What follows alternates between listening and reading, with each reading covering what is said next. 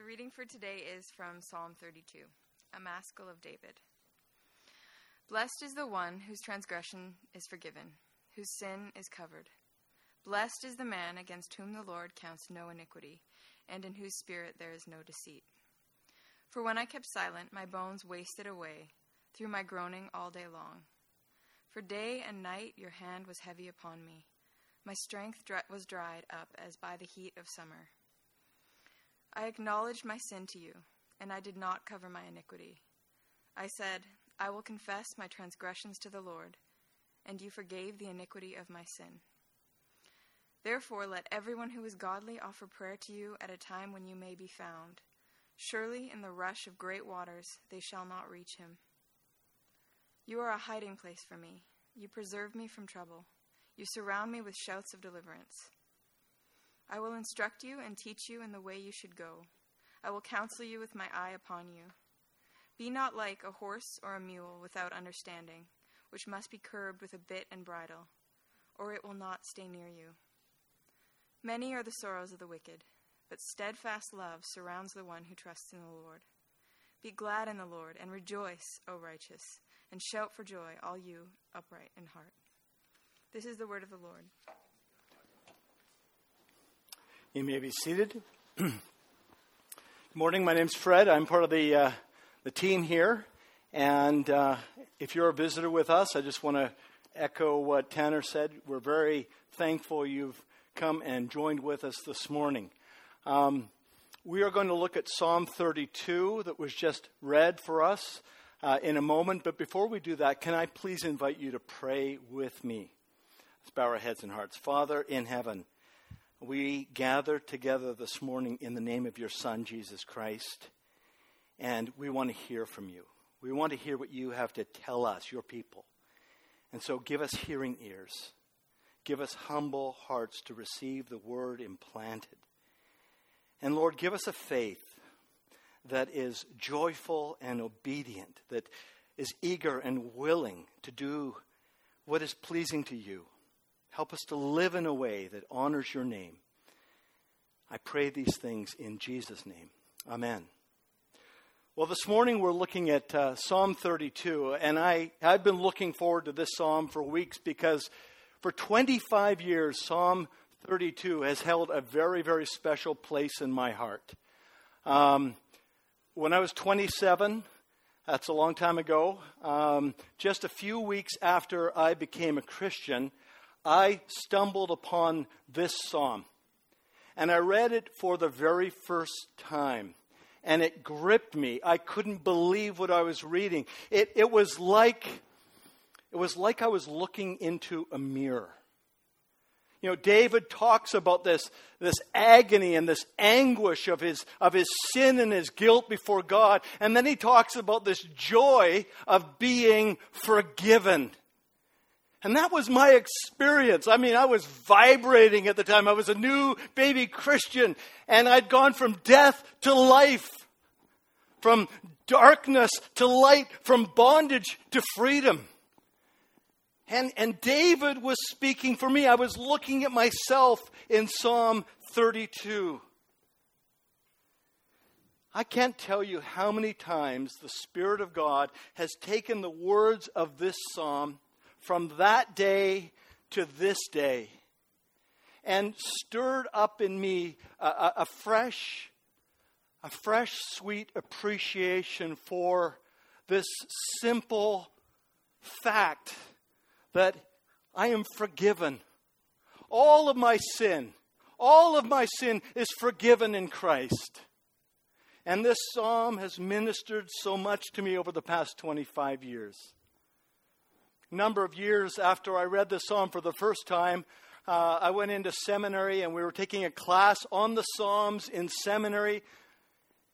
And I learned in that class that the 4th century bishop and theologian St. Augustine actually took the words of Psalm 32 and painted them on a board and mounted it on the wall beside his bed, so that every morning when he got up, he was reminded of the blessedness of being forgiven. That's wise. We should do that sort of thing. When we get up, not to immediately check our Instagram feed or our Facebook profiles, but to remind ourselves of the blessedness of being forgiven. This morning, I want us to go into Psalm 32. I want us to look at it in order to see ourselves. I want to try and hold it up to you this morning as a mirror. Because whether you're a non-Christian this morning, whether you're a new baby Christian the way I was 25 years ago, or whether you're a mature Christian, I believe that Psalm 32 has much to say to every one of us. So here's what I want to do this morning. I want to look at Psalm 32 under 4 main points. They are forgiveness, protection, instruction, and worship. If you're taking notes, I'll quickly give those to you again. Forgiveness, protection, instruction, and worship. Let's dive right in and look at forgiveness. This is by far and away my longest point. David begins Psalm 32 with a declaration. In verses 1 and 2, this is what he writes. Blessed is the one whose transgression is forgiven, whose sin is covered. Blessed is the man against whom the Lord counts no iniquity, and in whose spirit there is no deceit. Now the word here, blessed, which we read in verse 1 and then I repeat it again in verse 2, that can just be simply translated as happy. Everybody wants happiness. All people, Pascal says, all people pursue happiness. And so Psalm 32 is telling us where we can find true happiness. But in the Hebrew, this word is actually in the plural form. So we could say it's the blessedness or the happiness. It's not just being blessed or happy. It's the blessedness. The Living Bible loosely translates these verses as, what happiness for those whose guilt has been forgiven. What joys when sins are covered over. What relief for those who have confessed their sins and God has cleared their record. Now, I know we sometimes use the word blessed. We throw it around. It's casual. But that's not what the psalmist is talking about. It's not like that little hashtag blessed that we put on our Facebook page when we post pictures of vacation with the family. I don't know, I don't often post hashtag blessed when I'm on vacation with the family. I say, pray for me. But that's not what the psalmist is talking about here. He's not talking about hashtag blessed. He's talking about the blessing of God landing on us. He's talking about a life that is flourishing. And he's talking about being alive, being fully alive. He's talking about true fulfillment.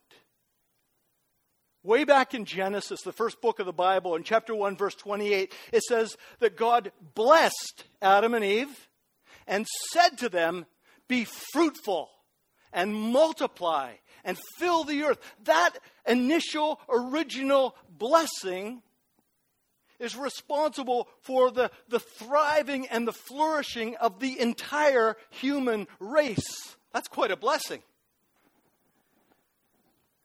Years later, in the Sermon on the Mount, Jesus connects being blessed, or the blessing of God, to his present and coming kingdom. You remember what he said in the Sermon on the Mount? He said, blessed are the poor in spirit, for theirs is the kingdom of heaven. Blessed are those who mourn, for they shall be comforted. Blessed are the meek, for they shall inherit the earth. Jesus links God's blessing on our lives to the future fulfillment of his coming kingdom. And it's a future reward that has present, it infuses our present life with hope and with courage and with purpose and direction. It's this future hope that we're locked onto, looking to, hoping in, moving toward, that impels us today to live toward it and for it. Changes the way we live now. Now here's the thing. In Psalm 32, don't miss this, because Jesus, when he linked blessedness to the kingdom, he assumed this. In Psalm 32, David connects blessing with being forgiven. And this is absolutely crucial for us, because without forgiveness, we can never know the blessing of God. Without forgiveness, we can never experience that flourishing fullness of life, that deep happiness that all of our souls long for. We'll never know it if we're not forgiven. We might even say that forgiveness opens up the floodgates of God's blessing. Because here's the thing, our sin and our guilt is a barrier. Our sin and our guilt is a wall between the blessing of God and us. It's got to be removed. It's got to be taken out. It's got to be brought down. It's got to be destroyed. And that's what we're reading about here in Psalm 32. In verses 1 and 2, David uses 3 words to describe sin, 3 nouns, and he uses 3 verbs to describe forgiveness. First, he says, transgression is forgiven. Second, he says, sin is covered. And third, he says that iniquity is not counted. It's not charged against us. It's not imputed to us. So here we've got to see this, that being blessed, it's not about vacation.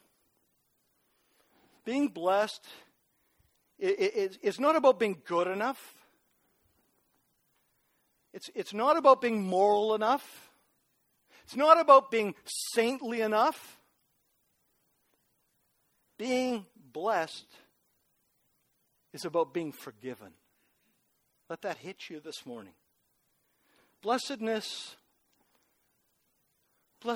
is not something that any one of us can earn. God does not owe us his blessing. Blessing only comes to us through the forgiving love of God. It's a gift. It's grace. And to illustrate this point, David relates this amazing personal testimony in verses 3 to 5. Look at these verses with me.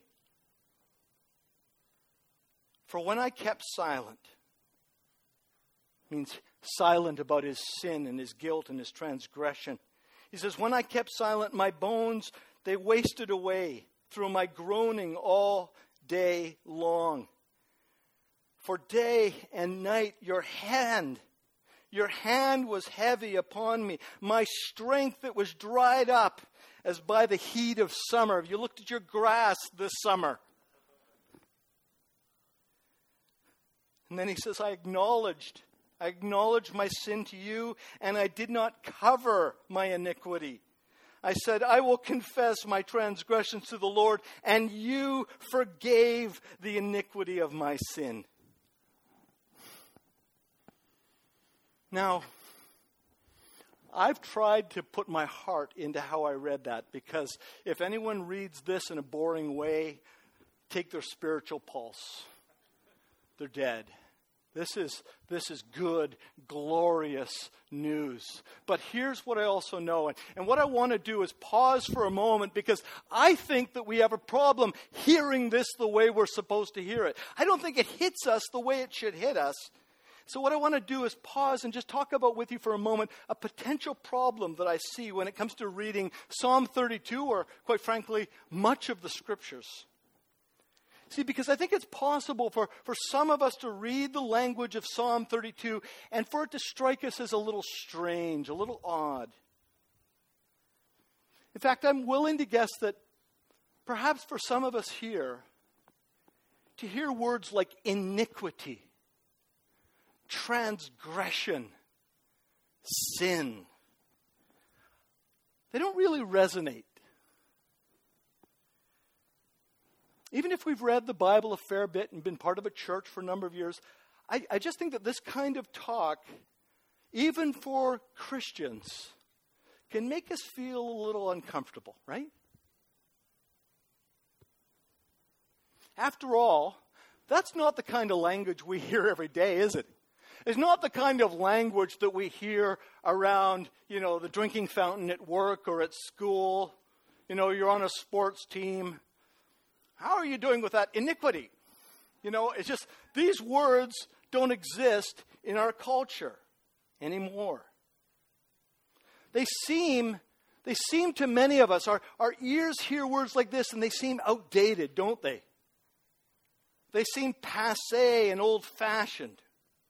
Or maybe some people hear language like this, and this has happened many times, and they just want to get up and leave. It's offensive. Don't talk to me about that. I've had people say that to me.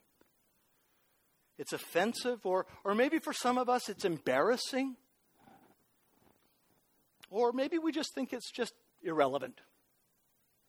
Well, this is the problem I want to pause on for a moment and talk about, because while that kind of response to the language of sin is understandable, let me lean in with you this morning and tell you, it's very, very dangerous.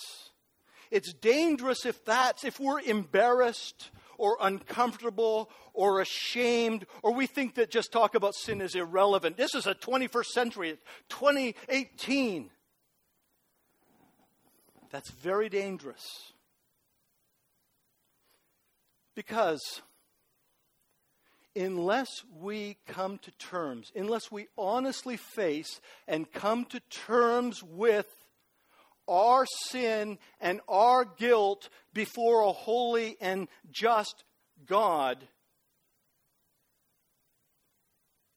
we will never know the blessedness of being forgiven. We will never know true, deep, lasting happiness. We'll never know what our souls most profoundly long for. So let me ask you this morning, why does the biblical language of sin seem so strange to us? Or to ask perhaps an even deeper question, why do we have so much difficulty recognizing what one 17th century English pastor called the sinfulness of sin? Why do we have so much difficulty recognizing that? Why doesn't our sin weigh on us the way it weighed on David in verses 3 and 4? Let me read it to you again. When I kept silent about my sin, my bones wasted away through my groaning all day long. This is sickness of the soul. Day and night, your hand was heavy upon me. My strength, all my strength was dried up as by the heat of summer. Why is it so rare for people today, modern people in our culture, to experience this kind of anguish and deep conviction and sorrow over unconfessed sin? It seems foreign, doesn't it? Well, I can't even hope to offer you a complete answer to these important questions this morning. But I do want to suggest something that I think we need to consider. See, to understand why we've lost a sense of sin's seriousness, and we need to recover it if we're going to know the blessing of God. To understand why we've lost a sense of sin's seriousness, we need to understand something of the radical changes, the radical moral changes that have taken place in Western culture. This is part of a much bigger thing that's been going on in history, and we're all moving along with it. We're all going where history is taking us. Now, there's books, many books. I've got some I could lend you. No, I won't lend you my books because sometimes you don't give them back. And that upsets me. So I can tell you books to get on Amazon if you want to read about this. There's a lot written on this. But let me put it in a nutshell for you. And this is like embarrassingly simplified. With the emergence of the modern world, what we call the modern world in the 18th and 19th centuries, what happened very simply is that the influence of biblical theism centered on the centrality and the priority of God, all of that began to wane. It began to retreat from its influence in the wider culture. I think all of us are familiar with this. And what happened is, in that vacuum that was created, a very different, a very secular worldview rose up to take its place. And in that new secular context, as modern people began to face modern problems, and there are many, what happened is eventually the field of psychoanalysis or psychotherapy emerged and began to develop. Now, psychoanalysis or psychotherapy passes itself off as sort of a scientific investigation of the inner life. And that many of the ideas and the assumptions that drove this new discipline spread quickly. So, for example, in the area of advertising, psychoanalysis made its way very quickly. In fact, Sigmund Freud's cousin was one of the key early advertisers in the United States, really popularized things that advertisers do today. Made its way into education and medicine and politics and business and entertainment and popular culture and even into the churches. In 1966, a sociologist named Philip Rieff described this corrosive influence of these ideas in his book titled The Triumph of the Therapeutic: Uses of Faith After Freud. And in 1977, Paul Vitz wrote a damning indictment of his own profession in a book titled Psychology as Religion: The Cult of Self-Worship. And today what we see is the influence of this new religion everywhere, all around us, all the time. Click on Amazon and just type in self-help books. Tens of thousands. That is from the influence of this new religion.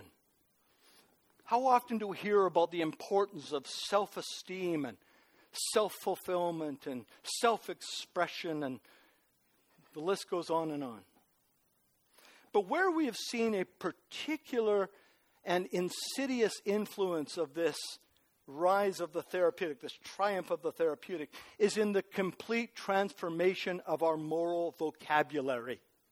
This is the point we need to focus on this morning. There's been a complete and wholesale transformation of our moral vocabulary. For example, today people admit to having a problem, and then they go to a therapist for healing.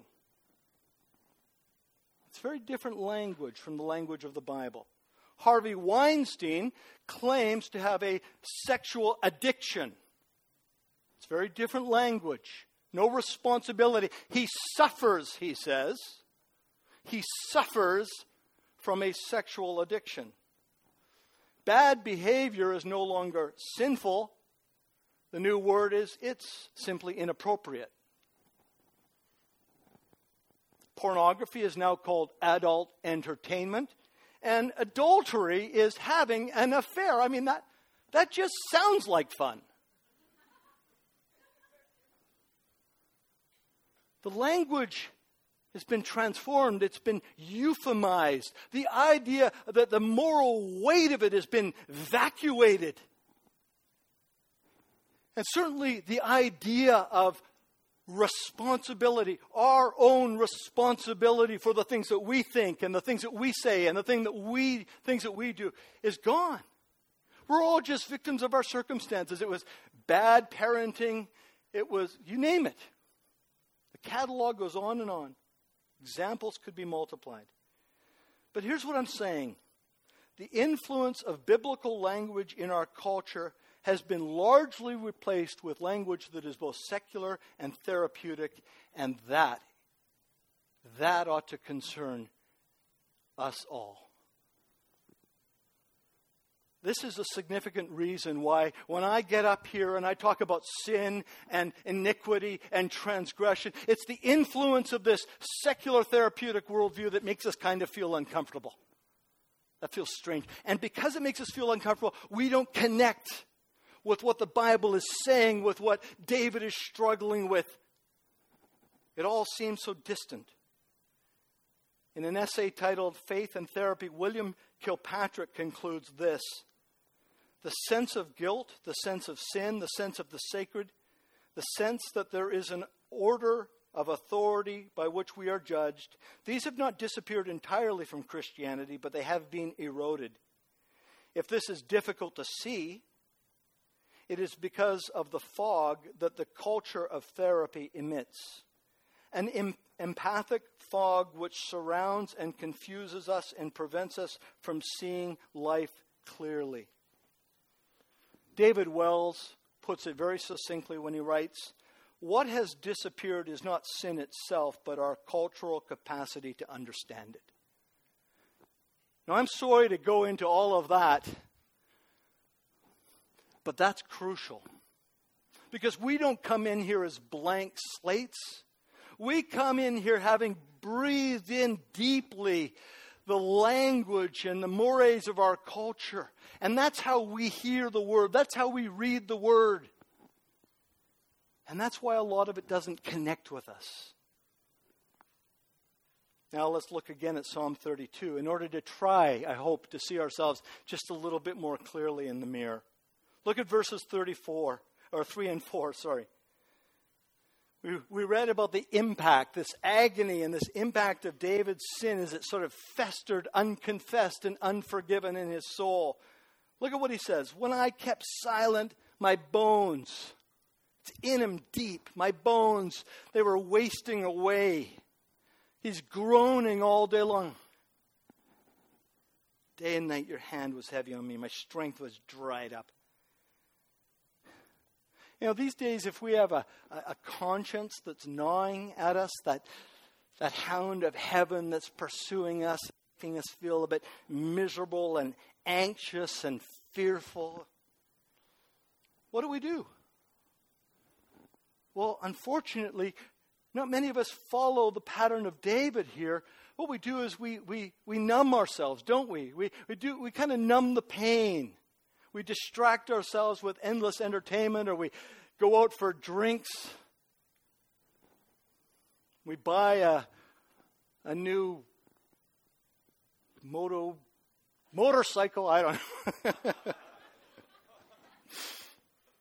We do a lot of crazy stuff because we don't want to face it. How many of us cannot sit still in perfect quiet for an hour? We've got to have the music plugged in. Sorry, Tanner, I wasn't looking at you. See, we've got to be constantly distracting ourselves, don't we? Because if we're alone with our conscience, in fact, if we even cultivate a sensitive conscience, where will it end? Certainly not in our comfort, unless we follow the way of David here. Others recognize something's wrong, and maybe they've tried distraction, and they say, no, I've got to deal with this, and so they go off to the therapist. They go off for some counseling. But here's the thing. Unless the counselor, unless the therapist can get to the root of the problem, which is our sin and our guilt before a holy and just God, all the remedies, all the solutions that he or she recommends will just be like Band-Aid solutions. They won't get at the heart of the problem. Medication and mindfulness and cognitive therapy and breathing techniques, these can't give us what we need most, forgiveness. Now take a look at verse 5 with me. David says, I acknowledge my sin to you, and I did not cover my iniquity. I said, I will confess my transgressions to the Lord, and you forgave the iniquity of my sin. See, David doesn't wallow in his sin and his guilt. Some of us think that we can atone for our sin by just feeling downright miserable about it. You can't. Sin makes us miserable, but there's no redemption in being miserable about your sin. Look at what David does. Do what David did. David goes to God. David goes to the Lord. I acknowledge my sin to you. God is the wonderful counselor. And just as we saw earlier on in verses 1 and 2, 3 nouns for sin and 3 verbs for forgiveness, here he uses 3 different ways to describe his confession. I acknowledge my sin to you. I did not cover my iniquity. I will confess my transgressions to the Lord. David holds nothing back, and neither should any of us. There's no cutting corners. There's no justifications. There's no compromises or euphemisms. It's honest, it's sin, it's iniquity, it's transgression. David empties out all the cupboards of his soul and just lays it out on the floor before God. A 17th century English pastor once called confession the vomit of the soul. And that's what we're witnessing here. And this is what we need to do with our sin. This is what we need to do. Instead of trying to cover it up and make excuses, explain it away, distract ourselves endlessly, just hoping it'll go away. It won't. We need to uncover our sin. We need to put it out in plain sight for him to see it.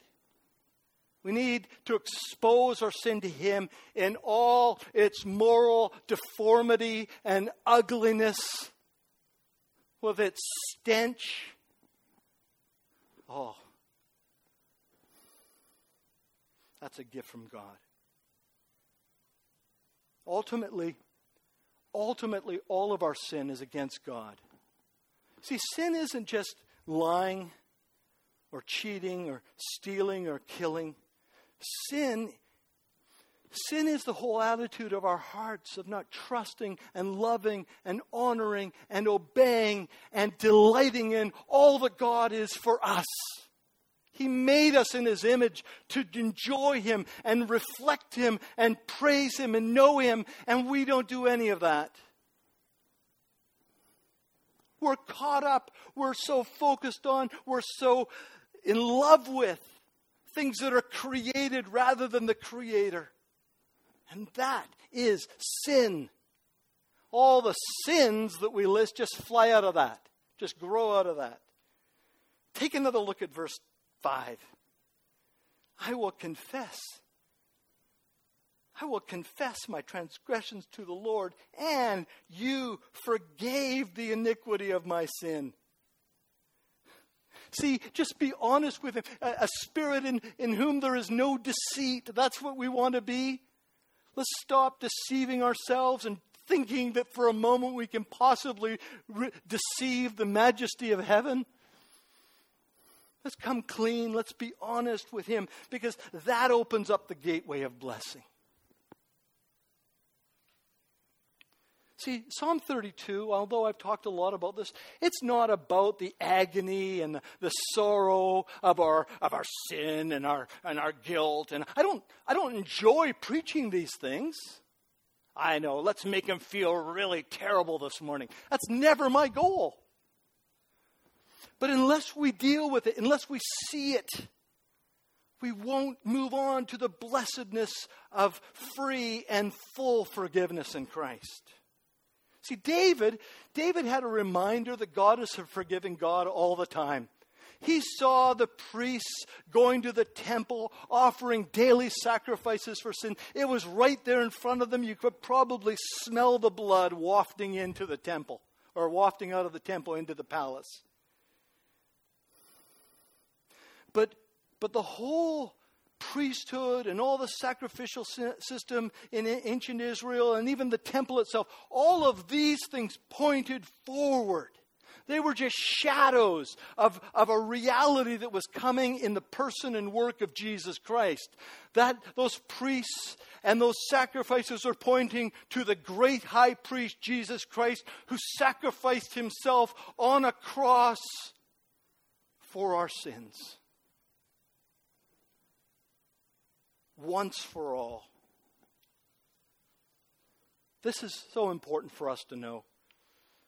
God doesn't merely forgive our sins. He doesn't say, don't worry about it. I forgive you. Let's forget it. It's not like that at all. If God simply said, you're forgiven, waved his hand like this and it was all done, what would that say about his justice? Doesn't God care about our sin and our evil and our rebellion against him? Yes, he does.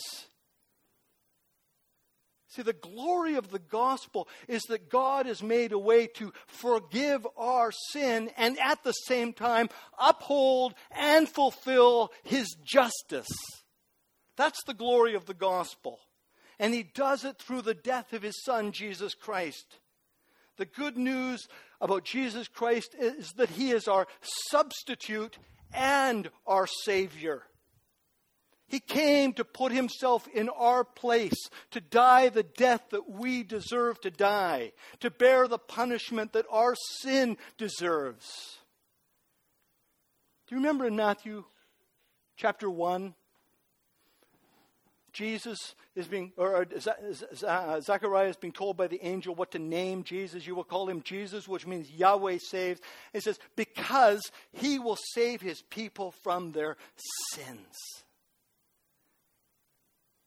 1 Peter 3:18 says that Christ suffered once for our sins, the righteous for the unrighteous, that's us, in order that he might bring us to God. That's blessedness. See, Jesus became a substitute sacrifice for you and for me. God punished our sin on him. He became sin for us. God didn't let sin just sort of sweep it under the carpet of the cosmos and said, oh, forget it. No, he punished it in the person of his own beloved Son for you and for me. This ought to blow our minds. That odious, smelly, morally repugnant sin and guilt that we were suffering under the weight of, Jesus took it for you. Free. Feel the freedom of that. Forgiveness, covered over, removed, not counted against you. It's removed. That's why John can say in 1 John 1:9, if we confess our sin, that's what Psalm 32 is all about. If we confess our sin, God is faithful and just. He's just to forgive us our sin and purify us from all unrighteousness. It's justice for God to forgive you your sin when you ask him to forgive it, when you confess it to him in the name of Jesus Christ. That brings me to my final 3 points, which I will cover very, very quickly. Protection, instruction, and worship. I've never done this before. Well, actually I have, but So we've received the blessing of being forgiven. David calls us to pray and to take refuge in God's protection. Look at verses 6 and 7. Therefore, let everyone who is godly offer prayer to you at a time when you may be found. Surely in the rush of great waters they shall not reach him. You are a hiding place for me. You preserve me from trouble. You surround me with shouts of deliverance. See, David has experienced this for himself, but he's eager that he wants you to experience it too. Why? I mean, look at what's happened. Therefore, look at me. Therefore, go and pray. Go and pray now. Seek God when he may be found. God isn't a bellhop that comes like when we call down to room service. Just send up the deity, would you? It's not like that. There are many people that harden their hearts and sear their consciences and sin, and then they think, I can just confess it to God. He may not be there to be found on that day. That was the case with Judas Iscariot. Pray to him today. Today may be the day for you when he is found to pour out his blessing on your head. And when we do this, we enter into the relationship with him. So that all the flash flood of endless troubles that come upon us, they don't sweep us away. Because the Lord is our hiding place, our refuge, our fortress. He guards us, Peter says. He guards us through faith for a salvation that is ready to be revealed at the last time. That's what we're being kept for, through faith. He's our guard, he's our protector, he's our shield and our fortress. And I love this last bit. Even before we get there and know that full blessedness of seeing him as he is and knowing him as we've been known, it says we're surrounded with the shouts of deliverance. We come among God's people and we shout and we sing about the deliverance of Jesus Christ. We're reminded every day, forgiven, redeemed, adopted. That's why I was so encouraged when the musical instruments went down and could hear all your voices singing of his redemption. We were surrounded this morning with shouts of deliverance. Next, look at verses 8 and 9. The Lord addresses us here. He steps into the psalm and he says, I will instruct you and teach you in the way you should go. I will counsel you with my eye upon you. Don't be like a horse or a mule without understanding, which must be curbed with bit and bridle, or it will not stay near you. See, discipleship, following Jesus, is a life of learning to listen to the instruction of the Lord and walk in his ways. That's what discipleship is. That's what it means to be a disciple. Listening to the Lord's instruction as the Spirit of God stirs us to hear the Word of God. As we read it and pray over it, meditate on it, memorize it, that's how the Lord counsels his people, and he leads us in the way. We need this desperately every day. Otherwise, we'll be wandering off here and wandering off there. I love that the language of the psalm says that the Lord counsels us with his eye upon us. Not a sort of a judgmental eye, like, what are you about to do now? I'm going to slam you. None of that. That's not the God of the Bible. The God of the Bible, when we are in Christ and when we are forgiven and blessed, God's eye toward us is like that of a father who's just wide-eyed in his delight in and love for his children. He counsels us. He looks us right in the eye and says, please listen to me. Don't be like a mule. Sometimes I say that to my kids. No, I don't. I want to. Finally, worship, verses 10 and 11. Many are the sorrows of the wicked, but steadfast love surrounds the one who trusts in the Lord. Be glad in the Lord and rejoice, O righteous, and shout for joy, O you upright in heart. Let's be reminded before we close, the ways of sin are nothing but sorrow. Here and hereafter. But those who confess their sins, who are honest with the Lord, who know the blessedness of being forgiven, they are surrounded. It's like he comes and he just surrounds us in his everlasting love, his always and forever unbreaking love. That's what we know in Christ. Nothing can separate us from the love of God in Christ. And therefore, it's only natural that we should sing and shout and praise and be joyful, because you're forgiven. You're blessed. You're blessed with every spiritual blessings in the heavenly places. Let that hit you and elevate your soul this morning. Let's pray. Father, I ask that you, by your Spirit, would take what we've read and heard this morning and remind us throughout the days and weeks ahead that we are blessed, not because of anything we've been able to do to impress you, but because of what you've done for us in your Son. Because you've brought us to that place where we've humbled ourselves before you, and we've just told you the truth, Lord. We're sinners.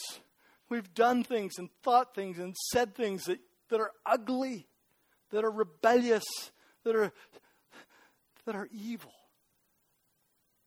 Father, you see it all and you know it all already. Lord, bring us to that place where we confess our sin. We open up the cupboards and we just pour it all out on the floor. And then we hear the word of forgiveness from you through Jesus Christ. Make us those kind of people that go to you every day and take out the trash so that we'll know your blessing more deeply, profoundly, and joyfully every day. Amen. Thanks for listening. For more information about Christ City Church in Vancouver, please visit christcitychurch.ca. We invite you to join us in praying that God's kingdom would come in Vancouver as it is in heaven.